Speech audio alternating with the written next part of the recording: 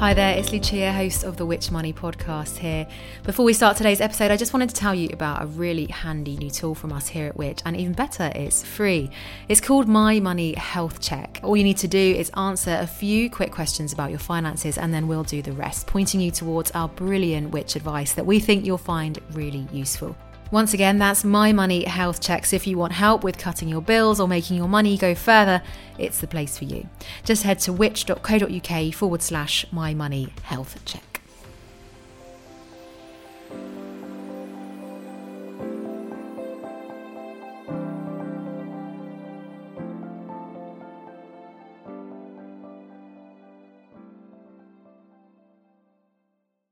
Hello, Greg here with a special mid-season episode of Which Investigates. This first season is focusing on claims of sustainability, looking at whether products or trends that claim to be cleaner and greener really have an eco-effect, or whether their marketing is simply greenwashing. So far, my investigations have asked whether plastic packaging is always a bad idea, if your phone comes with an expiry date, how green actually is an electric car, and last week, how healthy a plant-based diet can be for you and the planet. We've got 4 more investigations on the way for you this season, but I thought we'd take a little mid-season breather to play you some more of the conversations that I've been having, because each week, myself and producer Rob chat to loads of experts. We dive into the reports and the science with them to see what the evidence says. But sadly, when we edit the final episode, you only get to hear a short part of each of those conversations. So I thought we could do a mid-season bonus ep where you get to hear extended chats with 3 of the experts from the first half of season 1. On the way, Which car expert Adrian Porter and I discuss some of your biggest questions about electric vehicles, EVs, and he lets slip quite a revelation. Plus, you'll hear more from producer Rob's chat with journalist and author of Sex, Robots and Vegan Meat, Jenny Kleeman, who's going to be sharing stories of her unique research trips looking at the alternative meat industry. But first, a friend of mine, materials scientist, engineer and broadcaster Mark Miodownik. I chatted to Mark for episode 2, which explored the idea of mobile phone obsolescence, the suggestion by some that your phone could come with a built-in short shelf life. In that episode, you'll hear Mark telling me how to make a mobile phone, you need to mine almost half the elements of the periodic table from mines all over the world, and that comes with a significant ecological, societal, and potentially ethical footprint too. Here's where that chat continued, taking us to the repairability of our phones and other tech, and Mark tells me the shocking truth of what actually happens to your phone if you do recycle it. And they're actually handmade, smartphones are handmade because it's so intricate. And then it gets shipped out to you, the customer. And so, there's a lot going on there. There's a lot of energy use. There's a lot of people involved. There's a lot of the environment being, definitely affected in huge ways, actually. And all of that footprint for something that the vast majority of people use for a year to a few years, and then they chuck it away for a new one. How's that make you feel? Yeah. This is the tragedy that you get this incredible piece of technology that's an amazing achievement for humanity, has an enormous footprint, as you say, and then people essentially upgrade within 24 months. So they'll discard it in the West anyway within 24 months. That's the average time, and that just seems an enormous waste, and it is an enormous waste because all of the CO2 emissions that the whole supply chain and the mining operations put into the air, they're still there. You put the phone somewhere, you may even try and get it recycled, but those CO2 emissions, all the water that's been contaminated, all the people that's been affected, that's not going away. Why do you think our lifetime with each of these new devices is so short? What's driving that? I think there's no doubt that it's a business model developed by smartphone companies to make money. It's extremely lucrative, and they would say that this is all about bringing you innovation. And I think there is also that part of the story to it. They're bringing new functionality. You've got all sorts of other upgrades, software upgrades that make apps that people rely on, like banking apps, no longer function. You realize there's a pressure towards always upgrading to the latest model. And this is done within an environment where they're not actually saying to you, well, we'll take the old phones back and recycle those. So, to me, it's no doubt about it that this is essentially a business model which is working clearly and is about selling you more stuff. There's a debate around planned obsolescence and whether that is something that's coming from the manufacturers, from the brands, or whether that's something that's driven by us consumers and our desire for the new model as soon as it comes out. Where do you fall on that? What do you think it is? Yeah, I agree. I mean, people do like new things, and if you go on YouTube and just search unboxing smartphone, right, you will find people who they'll buy the latest phone and they'll do a video of themselves unboxing it, and clearly a lot of people are viewing these, millions of views. So people are loving just the newness, getting something out of the box, that smell of a new technology, and in a way, I mean, I'm no different. I like a new thing as much as someone else, but there's an enormous amount of push being forced into it, and part of the forcing you into it is the fact that these devices are not designed to be repaired, and repair isn't being encouraged. For instance, things like publishing repair manuals is not done by the manufacturers. I mean, I really remember the moment when smartphones were starting to be sold without the ability of the user to replace the battery. I mean, that if that's not a technology push of obsolescence, what is? You know you're going to have to replace the battery. You're buying this incredible state-of-the-art piece of kit, which should last you at least 10 years, but you know the battery will start fading within 12 to 24 months, and the manufacturer's telling you you can't change the battery. I mean, this is crazy. When did that start to happen? When did you notice that switch from here is a device and we as consumers, as users, have the power to get into it, to open it up, to buy replacement parts? When did that shift start to happen to not get in, not have access to the parts? Yeah, this is around, 2010. There's a big push to make them very lightweight and slim. And I understand that the companies are all fighting for market share. I'm not naive. They're all pushing each other for innovation, and citizens want thinner, smarter phones, lighter weight phones. And I think they made a decision. Well, if you don't have to design it to be opened up at the back, so you can replace the battery, because the battery takes up quite a large chunk of a smartphone. I mean, it's actually one of the innovations that's made smartphones possible is high density lithium batteries. But as soon as you make that decision, well, we're not going to let the user get in there. You from a design perspective, you can integrate a lot more of the functionality. And do we users just simply accept this? Are we aware of that footprint of everything that's gone into this device? And do you think if we were more aware of that, we would petition about the fact that we can't repair our devices? I think most people are living in a world where that this technology is so part of their lives. It's so normal. It's so like a loaf of bread for them, which is also an amazing stuff. But I mean, we live privileged lives, don't we? And I think we're materially very wealthy, certainly in developed countries.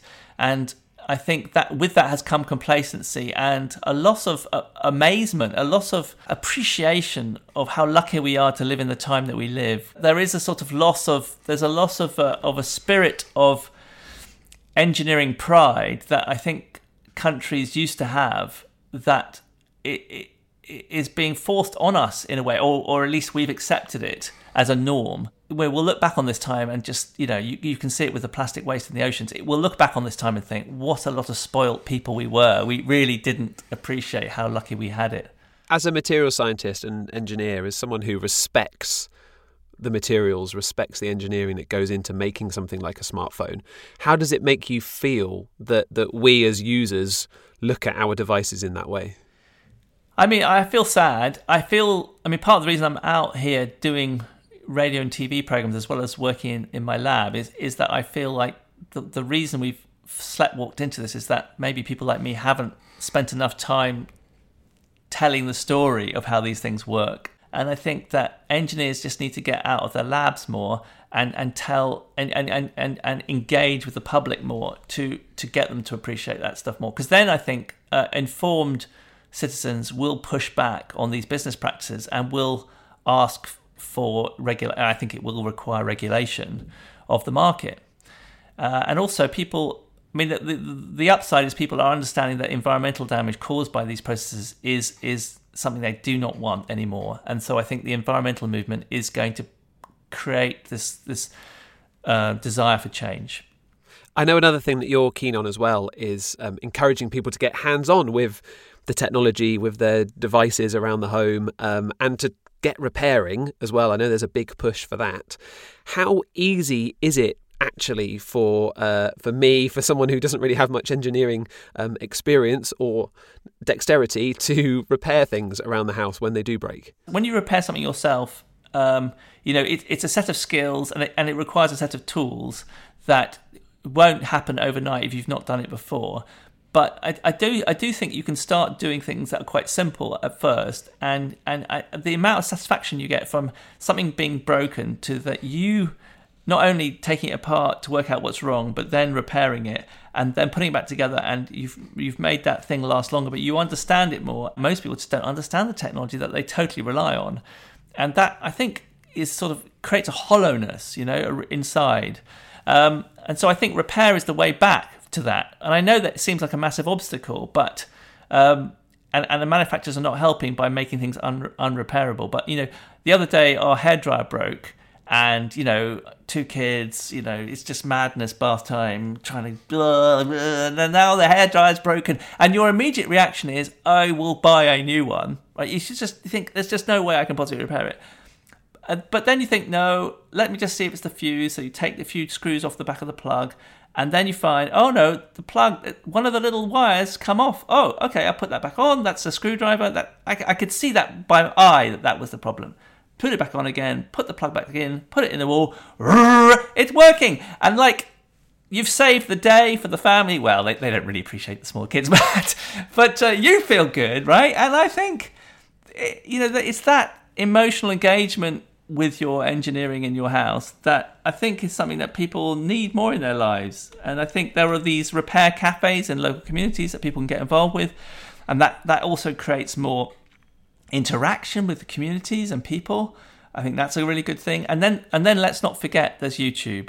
And this has been a massive step forward for repair, because I repaired my washing machine as well, and I only could do it not because there was a repair manual, not because the manufacturer wanted me to, but because I went onto YouTube and I said, washing machine, code error, this, my type of washing machine, boom. And I keep pausing the video, I get the part, I change the thing, I put it back together again. I do that several times because I've got some screws left over, which I shouldn't have. I put them back in again. These are the things that happen. And washing machine, costs me to repair $12.99 instead of getting someone out, then and now you're down 150 quid. So, I feel like there is hope. It opens up this world where you don't feel a hostage to these big business, these $1 trillion companies, right? Which essentially are sort of just, they're using you as a cash cow, right? Because of your ignorance, I think. And I feel like we should push back. And it gives you, you said it so well, it gives you that respect, it gives you that almost more sense of ownership and connection to these devices as well, and also makes you start to appreciate what's gone into them. And I feel like you have an emotional connection with the things. Like, I care more about that washing machine now because I've seen its innards, and we've got a deeper relationship. That sounds ridiculous, but I don't think it is. It's just like having a pet. Washing machine, it makes these pet noises as it kind of rotates. Also, by the way, I moved away from kettles that have got a heating element in them because they kept breaking on me, and every 12 months I found myself replacing the kettle. And when I tried to order a new heating element, it was impossible to do so. Again, they are irreparable. And I thought, this is crazy, because in that heating element I happen to know there's chromium and nickel, which are very valuable elements. I was unable to recycle them or do anything good with them. So I thought, I am not going to buy into this system where they're basically making me. And these are not cheap kettles I'm buying. These are decent brands. And when you talk to the brands, they just say, well, we'll send you a new one if it's in warranty. And they just send you, but I don't want that. That's just creating more waste in the world. So I moved away. I now have a hob kettle. I just put, an old-fashioned kettle you put on the hob. And because I've got an induction hob, it's actually a more efficient way of heating water. And I don't have a heating element, so now the kettle lasts 10, 20 years because there is no moving parts in the kettle. It's just a container. And, I feel like as citizens, we can make those decisions and create less waste. And we can force companies to do the right thing. When something goes beyond the point of repair, the hope is that it's recyclable. To get some of that those materials, those rare earth metals that you've mentioned, use them for something else, to reuse that footprint, so to speak. How easily recyclable are smartphones? They're not easily recyclable. They're not designed to be recycled, but also it's very tiny amounts of very valuable things in there. So you need to get millions of them together to make it economically worthwhile to get. So for instance, the indium tin oxide, that's the surface layer that allows touchscreen to operate. That's the magic material. The indium in that. Well, the indium in that is uneconomic to take out again. And that's partly a market problem, which is that indium is a byproduct of mining zinc, and zinc is a massive material so that you get this tiny, byproduct, but then the tiny byproduct turns out to have this big use, but it's only used in tiny amounts. And now to make a whole remanufacturing, recycling route around indium, turns out you have to gather all the smartphones together and extract it again. That costs a lot of energy. A, to get the smartphones all in the same place, and B then to melt it all down and do the chemistry. So it's actually really, that's why reuse and repair is so much better way environmentally. Recycling smartphones itself to get all the stuff out, that is a major environmental challenge. It's a major chemistry challenge. And it doesn't look like there's an enormous amount of progress at the moment happening in that. Am I right in thinking, when I heard you talk about this a few years back, you said that because there is more gold in 1 kilogram of smartphone than there is in 1 kilogram of gold ore, actually the best thing to do is just to take all these mobile phones and whiz them up, blend them essentially, and extract the gold, rather than actually taking time pulling out components and extracting individual elements? Yeah, I mean, that's the way to get the gold out. And in fact, gold is extracted from smartphones, and that is the ultimate destination of your smartphone. They are ground up into dust. And it's the energy involved in getting out the minerals versus their concentration in that dust. That is this trade-off. I have to say that companies like Apple have made commitments, and I imagine some Samsung and others have done the same, which is that they want to be fully circular, so-called, in those minerals by 2035 or some such date. So basically, they want to not be mining any of that stuff anymore. They want to be getting it out of the dust of smartphones to make new smartphones. That's their ambition. They have two reasons for that, and I think one is a good, wholehearted environmental reason, and I believe them. But the other is that security of supply chain is now becoming a geopolitical issue. There's all sorts of trade wars going on, and these things are from all around the world. So it makes sense, actually, for a piece of technology that everyone relies on to really try and secure your supply chains. And of course, if you or I send our smartphone back and it goes back to the manufacturer, that is a security if they can then make sure they get all the minerals out of that. But the real challenge then, it's one thing having all this smartphone dust with all the stuff in it. The other is economically getting it out again, and that usually basically costs a lot of energy, a lot of CO2 emissions at the moment, and that's prohibitive. So let's just be really clear about this. If I recycle my mobile phone, if I give it to a company that say they recycle it, they're not going to take out the battery and reuse that. They're not going to take out the camera and reuse that because that's still working. They're not going to take the screen that's actually not that scratched and reuse it. They're just going to whiz it up and blend it into dust. I'm afraid that's true. There is the reuse market, so they will try and sell it on the reuse market. And there is in Africa and a few other places in the world where they really value this technology more than us in a way, because it makes more difference to their lives. They'll A, keep smartphones longer, and B, they do trade in these parts. That is shocking. It is shocking, and I think especially when you think about the fact that mines and the whole mining operation around all these minerals is so environmentally damaging that we ought to be weaning ourselves off it. So the first thing to do is to close the loop on the supply chain in terms of things like lithium, and yet this seems to be a very difficult, or economically hasn't worked. I think that's pretty much it from me. Is there anything else in this area that you think we should talk about? If you think of innovation as environmental innovation, we want these things to be durable, repairable, upgradable. Surely upgradable is an innovation. Amazing. Mark, that was as brilliant as I thought it would be. I told Rob, I was like, Mark is the utmost professional. He's going to smash every answer, and of course you did. So thank you so much, buddy. Thank you so much to Mark for chatting to me, as always. And if that has piqued your interest and you haven't heard the full episode on whether your smartphone could come with an expiry date, plus the worrying truth of how phone companies could be putting your phone's security at risk, do check out our second episode. Now then, from episode 2, we jump to episode 4, where I wanted to find out how healthy a plant-based diet genuinely is for you and the planet. I asked if cattle farming could ever be sustainable, and I discovered what the true impact of almond milk is compared to dairy when you use the European figures, not the global ones, and also why I shouldn't actually be calling it almond milk. I also heard some surprising facts about the healthiness, or rather potentially the unhealthiness, of plant-based meat alternatives. And we heard a little of producer Rob's chat with journalist and author Jenny Kleeman, who has written a book called Sex, Robots and Vegan Meat. In the podcast, Jenny told us about how the alternative meat industry started and where it might be going. But there was so much more to that chat that we wanted you to be able to hear. So let's start with one of the many interesting trips that Jenny went on researching these alternative meats.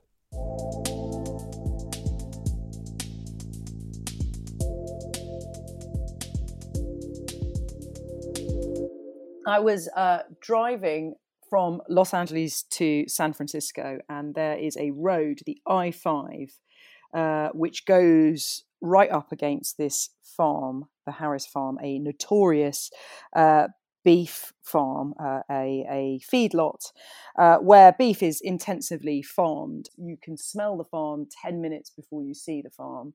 It stinks, and you can feel the kind of ammonia in your eyes as you get closer and closer, just from the waste, the stench of all of these animals packed so close together. You just see row after row of cows, flank against flank, in the dust, in the kind of California heat, crammed as close together as possible, and they're just slurping grain from troughs because they're there to get as bulky as possible, as quickly as possible. And it's a remarkable thing, this feedlot, not because it's so big, but because it's so visible. That most intensive farms where animals are farmed for consumption or for dairy production are well away from the eyes of people who might want to see or might not want to see how their meat is made.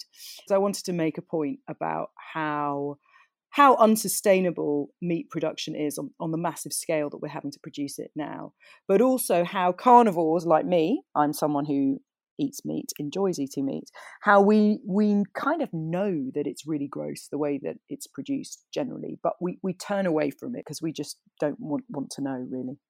How do you reason with yourself that that's the case when you see something like that and then, you know, go back to your hotel or wherever it was you were staying and have a piece of meat, have some beef? You know, where does that sit with you?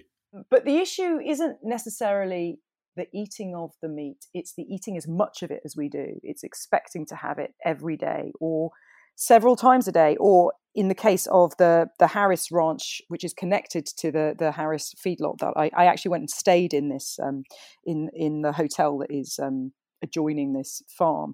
You can have beef with every single meal, including with breakfast. And if you order a salad, they encourage you to buy little, bits of steak to put in your salad.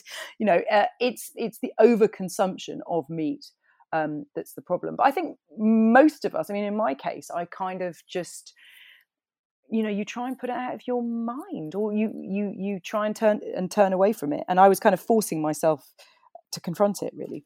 When it comes to the amount of meat consumption, you made this point in the book as well, which is that actually, as you might think, there's a rise in vegetarianism and veganism and flexitarianism. But that said, that contrasts with a fact that you gave, which is actually we're eating more meat than ever before. Yes. And it's not just us. It's people in India, people in China are eating much more meat than ever before. And there are many more of them than there are of us. So even though it might feel like veganism and vegetarianism is having a moment in Western countries, at least, we are eating more as a planet of meat than we ever have done before. And therefore, then, do you think that is is maybe part of the armory that, I don't know, maybe meat eaters, I'm just thinking about this as a meat eater myself, meat eaters in the Western world would say, well, what's the point in becoming vegan or giving up meat because they're not everywhere else? It's almost a similar argument that could be made for, pollution in different senses as well. Absolutely. I mean, that's why Americans are so in love with their cars, and they say there's no point giving up on their cars when China is polluting so much. It's an argument that's often made of what's the point of us making a difference when other people are not making a difference. And in many ways, that's an understandable argument. It's quite a strong argument. Yes, I mean, we all have to begin somewhere, I would say. If you can call it the vegan meat industry, I suppose you can, is actually far older than I ever imagined. For years, scientists have been trying to grow animal cells outside of the bodies of animals and get them to proliferate.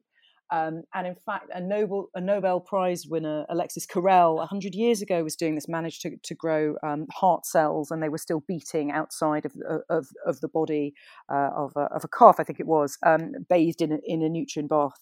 There was a NASA program to try and grow meat without animals, so that astronauts on missions to Mars might be able to eat meat. And I think there were some scientists that managed to successfully grow goldfish meat, but they didn't eat it. They cooked it, and apparently it smelt very tasty, but they didn't eat it. The first lab-grown meat to be cooked and eaten was actually done as an art project by this amazing Australian artist, Oren Katz, who was done as part of this art installation, and it was designed to be as kind of disgusting as possible. It was in France. He grew some frog meat, cultured it in a laboratory, and then sat down to eat it in a kind of very elaborate performance. I think from 2008 onwards, the Dutch government started giving grants to Dutch scientists to try and do this, to try and grow meat in labs. And in 2011, the first lab-grown hamburger was cooked and eaten, and that was again in a very kind of elaborate PR stunt, really, but it was done by this scientist, Mark Post, and originally they were going to get some celebrity chefs to cook it, and they were going to get Leonardo DiCaprio and Natalie Portman, famous vegans, to eat it. But at the end, it was slightly scaled down. But I remember watching it on TV at the time in 2011. It was in August, and it was this incredible thing. Like, oh my God, we can grow meat without killing animals. Do you think there is a bubble really around? It's almost like an echo chamber. Because, here in London, amazing vegan options. It's easy to be vegan. In Silicon Valley, there's a lot of excitement around, the vegan meat industry, or however it is you want to call it. Do you think that it is scalable? Do you think that there will be enough interest to make an impact on the planet for the better? It will take many years for this to become a kind of viable industry. There are two major factors. The first is that in order to produce this meat on any kind of significant scale, you need really enormous bioreactors, and they don't exist yet. Bioreactors the size of which you'd need to make meat in a factory on a scale you need for mass production, and those will have to be purpose-built. They're going to be very expensive. However, there are a lot of people who want to invest in this area at the moment, and it's not to say that the money won't be able to be raised. But at first, this is going to be a very expensive product. It's going to be a kind of curiosity. The first lab-grown meat to ever go on sale went on sale in Singapore in December in a private members club. So, it was incredibly expensive, an incredible kind of luxury product, a curiosity, not something that you'd eat every day. And this industry is predicated on the idea that at some point in the near future, there will be meat that is price competitive and taste competitive with real meat. So it looks the same, it tastes the same, it's indistinguishable to the nose and the tongue and the eye, and it is the same price or cheaper. And I think it's going to take a very, very long time to get to that point. And then we could all get weaned off the idea of eating dead animals slowly. And then it would become a kind of quite an outrageous thing to do, really, to eat a dead animal. If you have an option that is identical and the same price or cheaper, and you were to choose the one that came with death, it would be a kind of morally impossible thing to justify.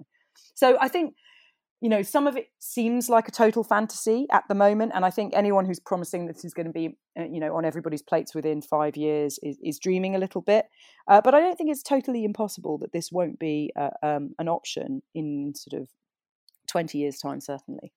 On that point about the scalability, you talked about the mass kind of processes that would be needed. There are presumably concerns about, the consequential emissions that they would cause.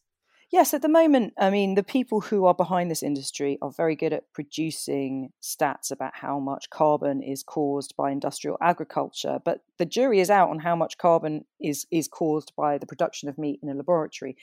I think nobody is in any doubt that beef is terrible for the planet, but chicken isn't so bad at all. And actually, the most efficient source of protein in the world at the moment is insects.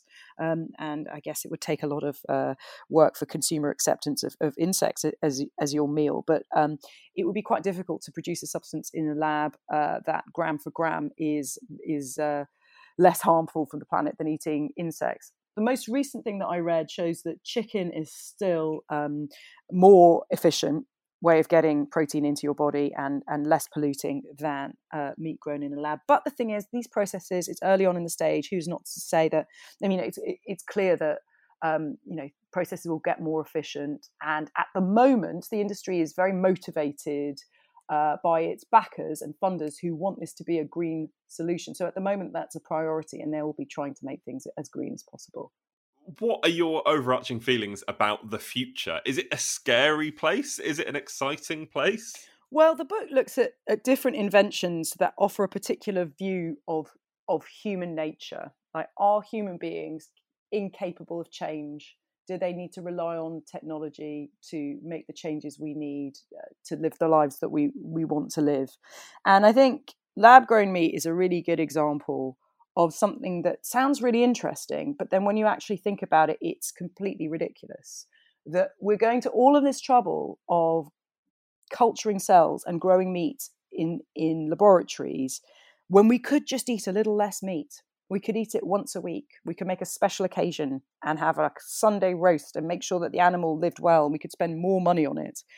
And the entire industry and most of the entrepreneurs that I look at in the entire book are kind of assuming that human beings are incapable of change and quite selfish and greedy and just want to carry on exactly as they always have done, with some clever bits of technology that will allow them to be selfish and to not have to adapt. And so you would think that, having kind of gone for a little journey in those worlds, that I would feel quite downbeat. But actually, I think human beings are capable of incredible change. We have the power as consumers. We have the power to say, I don't want this, or we don't really need this. And in a capitalist society, that's what goes. If people say they don't want something or they don't need it, then it withers away. Thanks, Jenny and Rob, for that conversation. And if you'd like to know whether a plant-based diet is indeed healthier for you and the planet, take a listen to last week's episode. It's the 4th in this first season, focusing on sustainability. And if you have any questions or thoughts that you'd like to share with me, the best way to do that is on Twitter or Instagram or Facebook. I'm at Greg Foot, and Which are at Which UK. All right, let's jump back an episode to episode 3 now, and a subject close to my heart. For the past few years, I've been leasing an electric car, and at the start of this year, I decided to buy one. But was that really the greenest choice? When we started thinking of what I could investigate for the podcast, at the top of my list was EVs, electric vehicles. I was keen to find out how the environmental impact of mining the materials for the batteries stacked up, and to learn more about where the electricity that I use to charge my EV comes from. For the episode, I chatted to some brilliant experts, including Which's own principal researcher and writer within the product testing team, Adrian Porter. For over a decade, Which has been covering all sorts of developments in the electric car world, and Adrian really knows the facts and figures. I promised in the podcast that I'd play you some of our nerdy chat where we crunch the numbers regarding the cost of charging, and that is coming up. But first, we discuss what he thinks is going to happen over the next decade and what consumers, your big questions about EVs are. Oh, And a surprising revelation from Adrian, too. What we're going to see in the next sort of 8-9 years is a seismic shift, or possibly the biggest shift in the car industry that I'm aware of, going from petrol and diesel and some hybrids to electric cars.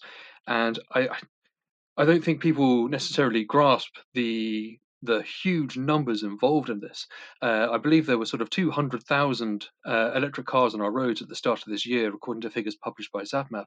But by 2030, by the time that the sale of new petrol and diesel cars will be banned, there's expected to be around 12 million, and that is just a fantastically huge, not really able to grasp.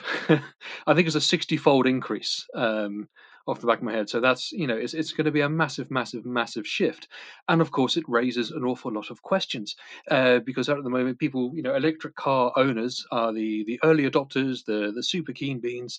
A lot of them have driveways that they can park their car on. So one of the first questions is, what if I don't have a driveway that I can park my car on and charge the car, or a garage that I can put it into? What if I don't have any charging stations near me? Can I still own an electric car? What is the government doing about this? Where's the infrastructure at? Is it really feasible for me to buy an electric car? And also, don't they cost so much more? And what help is out there to help with this? And then you get a few other questions like, can I charge them in the rain, or can I drive through floodwater in them? So yeah, there's a lot of sort of lack of knowledge around electric cars at the moment, because they are both relatively new to the market, relatively sort of not unpopular, but certainly growing in popularity. It's a huge, huge change. So what has Which been doing in this area? What research have you been looking into? Well, recently we've been looking at the electric car infrastructure, but to go back sort of 11 years, we've been testing electric cars sort of since they first came out, and looking back to sort of 2010, 2011 when we did our first tests of electric cars, and recording how far they can travel on a single charge, as well as how they are to live with, how they are to handle the performance and whatnot. And we've been publishing our own range figures for every electric car, as well as just assessing them as we do any car that comes through our labs. So I can tell you now, looking back to 2010, 2011, we were recording sort of 50, 60, 70 miles of range from a typical electric car, and that only really started to break the 100-mile barrier around sort of 2015, 2016, the exception being Tesla. When the first Tesla Model S came out and it came through our lab, it really set a massively high precedent in terms of how far it could go on a single charge, which many cars are still playing catch up with today. So with that huge increase in range that you've seen since 2010, 2011, does that go a long way, so to speak, in reducing that range anxiety that we hear so much about? I think to a point. So today's cars, there are a number of cars that can comfortably do around 200 miles of range. So people are doing around now 9,000 miles a year, and that works out to a bit less than 200 miles a week. So it sounds very sensible all of a sudden to say, if I have a 200-mile range car, I can plug in once, and that'll be fine. But there are some cars that do less than that. Cars that have been brought out with sort of smaller batteries, the Honda E, the Mini, are examples of cars that did less than that in our tests, and weren't anticipating to break the 200-mile barrier when they first came out. What's our research suggesting we need to do with this nationwide, non-brand specific infrastructure that needs to be in place to see that transition happening in the near future? Well, we're having meetings. We're working with people in the industry, and we're publishing our research. And what we want to see is universal access. You shouldn't have to plan ahead in order to use a charging station. We want to see things made simpler. We'd also want things like tariffs that operate on time to be taken away and replaced by one that is simply a pence per kilowatt hour. Kilowatt hour, for anyone who doesn't know, that's essentially the new MPG. That we are going to have to think in terms of kilowatt hour rather than MPG going forward, and it's a scary new lexicon to anybody who hasn't driven electric cars before. So there's a lot to intimidate somebody. I'm thinking a recent survey, I think 93% of people had at least one reason as to why they wouldn't buy an electric car. And I feel this sort of fear of the unknown and this sort of new language way of thinking is a big part of that. So we need to make things simpler. Convenience is a big part of it, but cost is another one, right? Electric cars are more expensive than their equivalent, almost, although it's hard to make that equivalent, petrol cars. Yes, yes, they are, and that is another big barrier, one of the big barriers to people sort of saying, I'm not going to buy an electric car because they're so expensive. It's no longer the range anxiety. And I'll come back to range anxiety later because there's an argument saying there's no such thing as range anxiety anymore. It's charge anxiety. You don't know whether you're going to be able to charge a car. You're not so worried about the range anymore. It was an interesting something that came up recently in a recent meeting with a number of industry leaders. But to go back to the costs, yes, electric cars are very expensive compared to the fossil fuel car equivalent. Now, there is some debate that says, they have lower servicing charges, which is true. If you sign up to servicing plans, they will be a lot less than they will be for a typical combustion car. And you should pay less for your fuel, i.e. your electricity, compared to petrol or diesel. And that is all true, and you will spend less. It depends what car you buy. I think looking at it was the Mini One versus the Mini EV. We worked out with the servicing and the fuel charges from our tests, it would take about 10 or 11 years at the moment in order to bridge the gap between the cheap Mini One and the mini electric car. But we have a big investigation coming up on this, which is going to be published in a future issue of Which. So, which members, which subscribers do keep an eye out for that. We've got a home charger set up. Fortunate to have off-street parking at my house. So, yeah, I know that I am privileged to have that, and there are an awful lot of people in the UK and around the world that wouldn't be able to do that. And you say you've got a charger just down the road that you're able to plug into, but again, not everyone's going to have access to that either. No, absolutely. And I've got to share that with everyone else, around me. And there are sort of more and more electric cars popping up. But again, it's the cost. So that charger will charge either 30 pence or 35 pence per kilowatt hour, depending on whether I use their dedicated app or if I entered sort of a different way or paid by if I tap and paid using a debit or credit card, again, I get charged that higher amount rather than using their dedicated app. But if I were to charge at home and I were to use domestic rates, it's phenomenally cheaper. We were using sort of 16.83 pence the last time we did this as the typical kilowatt hour price that people pay at home. That's based on, I think it's the sort of the standard tariff from 5 out of the 6 sort of big energy companies. Depending on the car, let's say you were driving Sorry, just very. I'm typing in figures as we go. Live maths happening. So in our test, the Volkswagen ID3 used 19.3 kilowatt hours per 100 kilometers. Now, if you were to run that for 9,000 miles and you were paying 16.83 pence at home, which is again roughly the average that people have been paying, it'll charge you £470 a year to keep your car topped up, and that's incredible. That's a very, very low cost compared to a mid-sized equivalent sort of petrol or diesel car. With today's fuel rates, to do the same mileage, you're looking at about £975 for a diesel medium-size hatchback car, or 1,275 if you're running a petrol. So that's less than half, definitely less than half. Much less than half, yes. But the problem is, that's charging at home. Now, if I were to plug it in at my 35 kilowatt hour charger down the street. Charger down the middle. Yes, exactly, yes.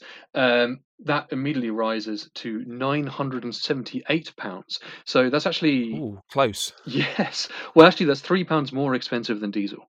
Than the equivalent diesel car, and I know that's not much. I mean, we've seen fuel prices go up and up and up and up over the last year. So, despite the rising fuel costs, at this point, if I were to exclusively use this rapid charger, and it is, the most convenient way to do it, I can fill up most cars in 40 to 50 minutes from 0 to 80% or 10 to 80%.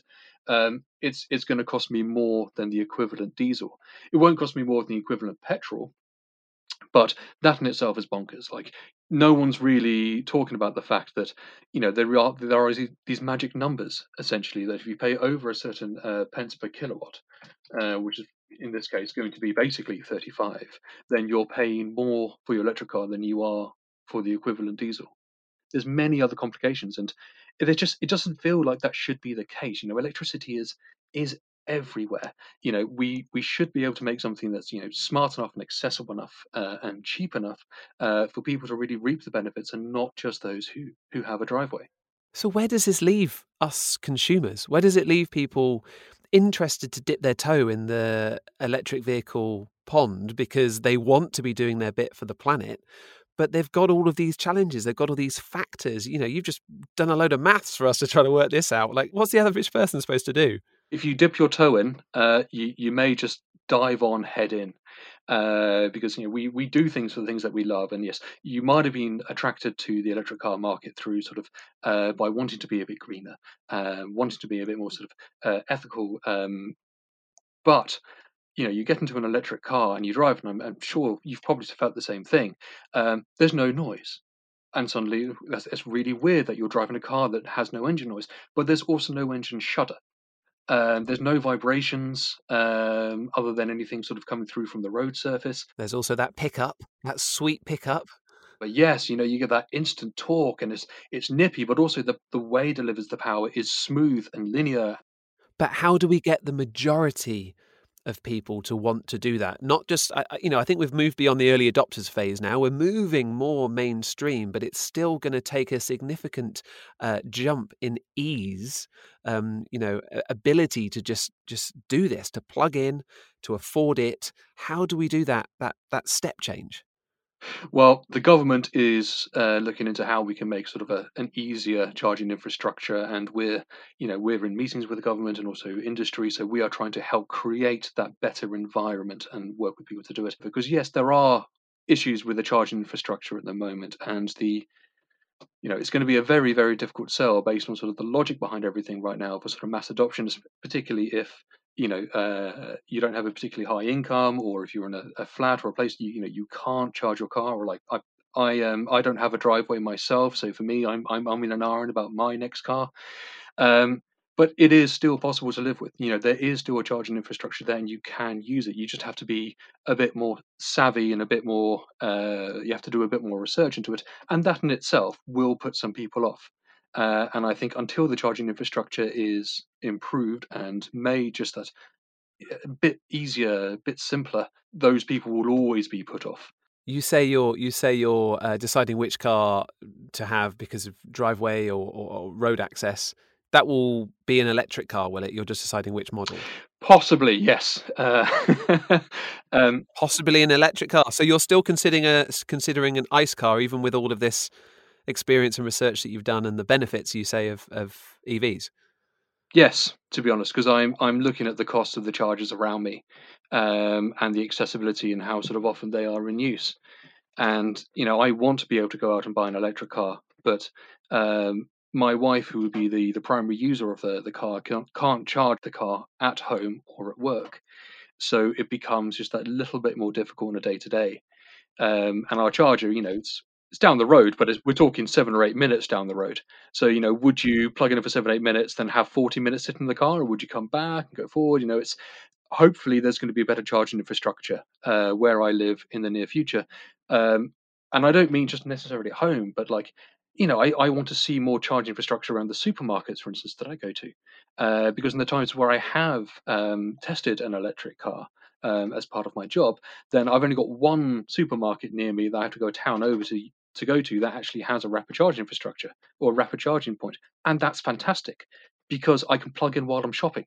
So at that point, it's more convenient than a petrol diesel car because I'm not making a side journey. But I'm hoping there will be more charging infrastructure. But my clapped out old Ford is very much on its last legs, so I might be forced to make a decision relatively soon. But if I can go electric, I certainly will.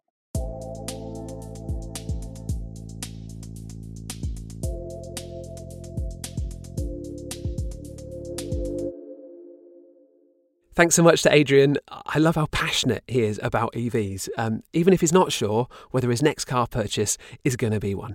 That is it for the mid-season bonus episode then. Huge thanks to those of you who have left a review and rated the podcast over on Apple Podcasts. It does genuinely help others decide whether they're going to click and listen and help them find us. And you got us again to number 1 in the documentary podcast charts this week, which we are so happy with. Thank you. If you are enjoying this first season and you haven't yet rated and reviewed it, please do. We'd hugely appreciate it. 4 more episodes are on the way in this sustainability season, so follow us to catch them. Episode 5 will be with you next Friday. I'm going to be chatting all things hydrogen, heat pumps, solar. I'm going to be finding out what are the best options for you if you decide to ditch fossil fuel heating at home and turn to an apparently more sustainable alternative. And if you've got something that you'd like us to investigate in this season or for the future, do get in touch. Once again, I'm at Greg Foot and Which is at Which UK on Twitter, Instagram and Facebook. Here at Which, we're making sustainability key to what we do, from how we assess the products and services we review to the way we run our whole organisation. And that's why this first season of Which Investigates is dedicated to helping you make the sustainable choices you've told us are so important. We've got new reviews and advice every day on which.co.uk that will give you the power to make the best decisions for you and the planet. And if you want to make the most of your money with everyday personal finance tips, then why not have a listen to our sister show, the Which Money Podcast. Today's episode was presented by me, Greg Foot, written and produced by me and Rob Lilly, and our executive producer is Angus Farker. And I'll see you next time.